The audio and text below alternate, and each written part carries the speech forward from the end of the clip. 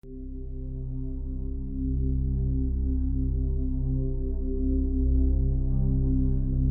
listening to Wikisleep Podcast, a podcast designed to help you relax and unwind through calm, quiet storytelling.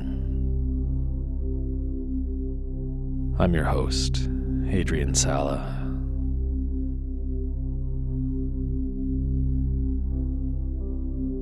As we begin today, I recommend settling in by taking a few slow, deep breaths. In this podcast, this practice takes about 1.5 minutes, so if you'd prefer to skip it, you can jump ahead about 90 seconds.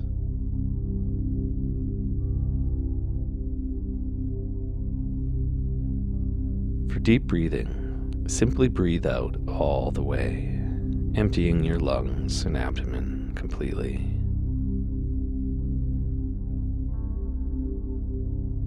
Then, at your own pace, breathe in slowly and fully, filling all the way back up again.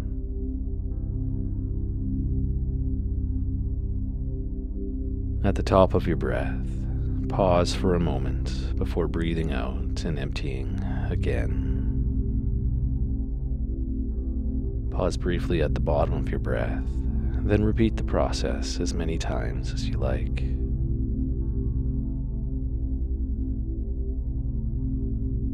Deep breathing is an amazing way to find focus, help you get settled, or bring calmness to your mind. It's an easy practice that delivers huge benefits for something so simple and can be used at multiple points throughout your day.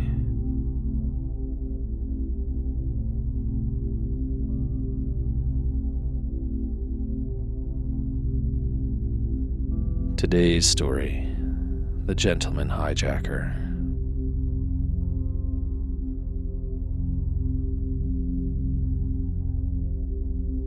The Gentleman Hijacker is the true story of one of the most daring heists in aviation history.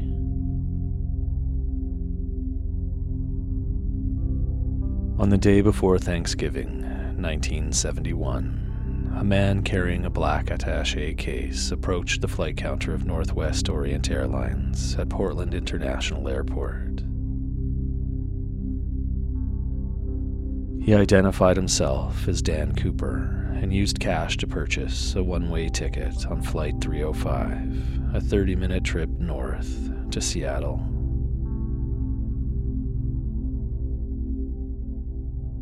Cooper boarded the aircraft, a Boeing 727, and took his seat in the rear of the passenger cabin. He was quiet and appeared to be in his mid-40s, wearing a business suit with a black tie and a white shirt. He ordered a drink, bourbon and soda, while the flight was waiting to take off.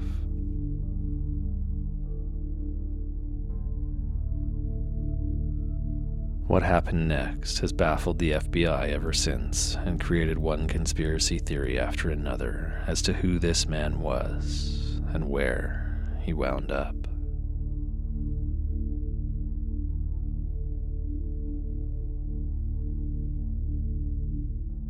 Shortly after takeoff, Cooper handed a note to Florence Schaffner, the flight attendant situated nearest to him in a jump seat attached to the aft stair door. Schaffner, assuming the note contained a lonely businessman's phone number, dropped it unopened into her purse. Seeing this, Cooper leaned toward her and whispered, "Miss, you better look at that note. I have a bomb." The note was printed in neat, all-capital letters with a felt tip pen. Its exact wording is unknown, because Cooper later reclaimed it, but Schaffner confirmed that the note said he had a bomb in his briefcase.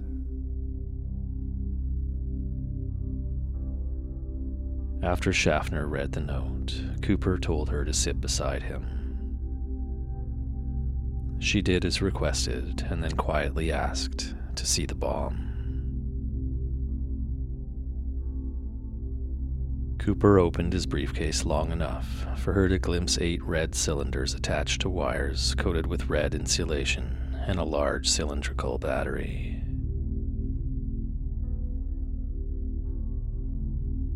After closing the briefcase, he stated his demands. $200,000 in negotiable American currency, the equivalent of $1.2 million today.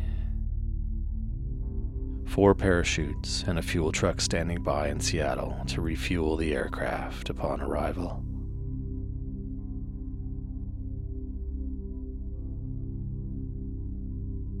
Schaffner conveyed Cooper's instructions to the pilots in the cockpit. When she returned, Cooper was wearing dark sunglasses.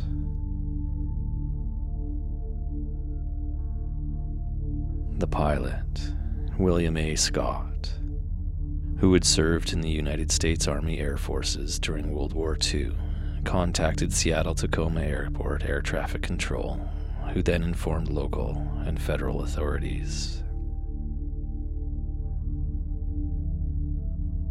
The 35 other passengers were given false information that their arrival in Seattle would be delayed because of a minor mechanical difficulty.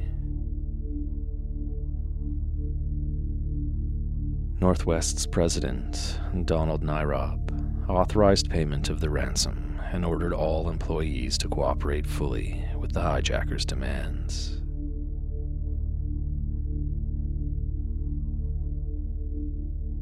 The aircraft circled Puget Sound for about 2 hours to allow Seattle police and the FBI sufficient time to assemble Cooper's parachutes and ransom money and to mobilize emergency personnel. Another flight attendant, Tina Mucklow, recalled that Cooper appeared familiar with the local terrain. At one point, he remarked, "Looks like Tacoma down there," as the aircraft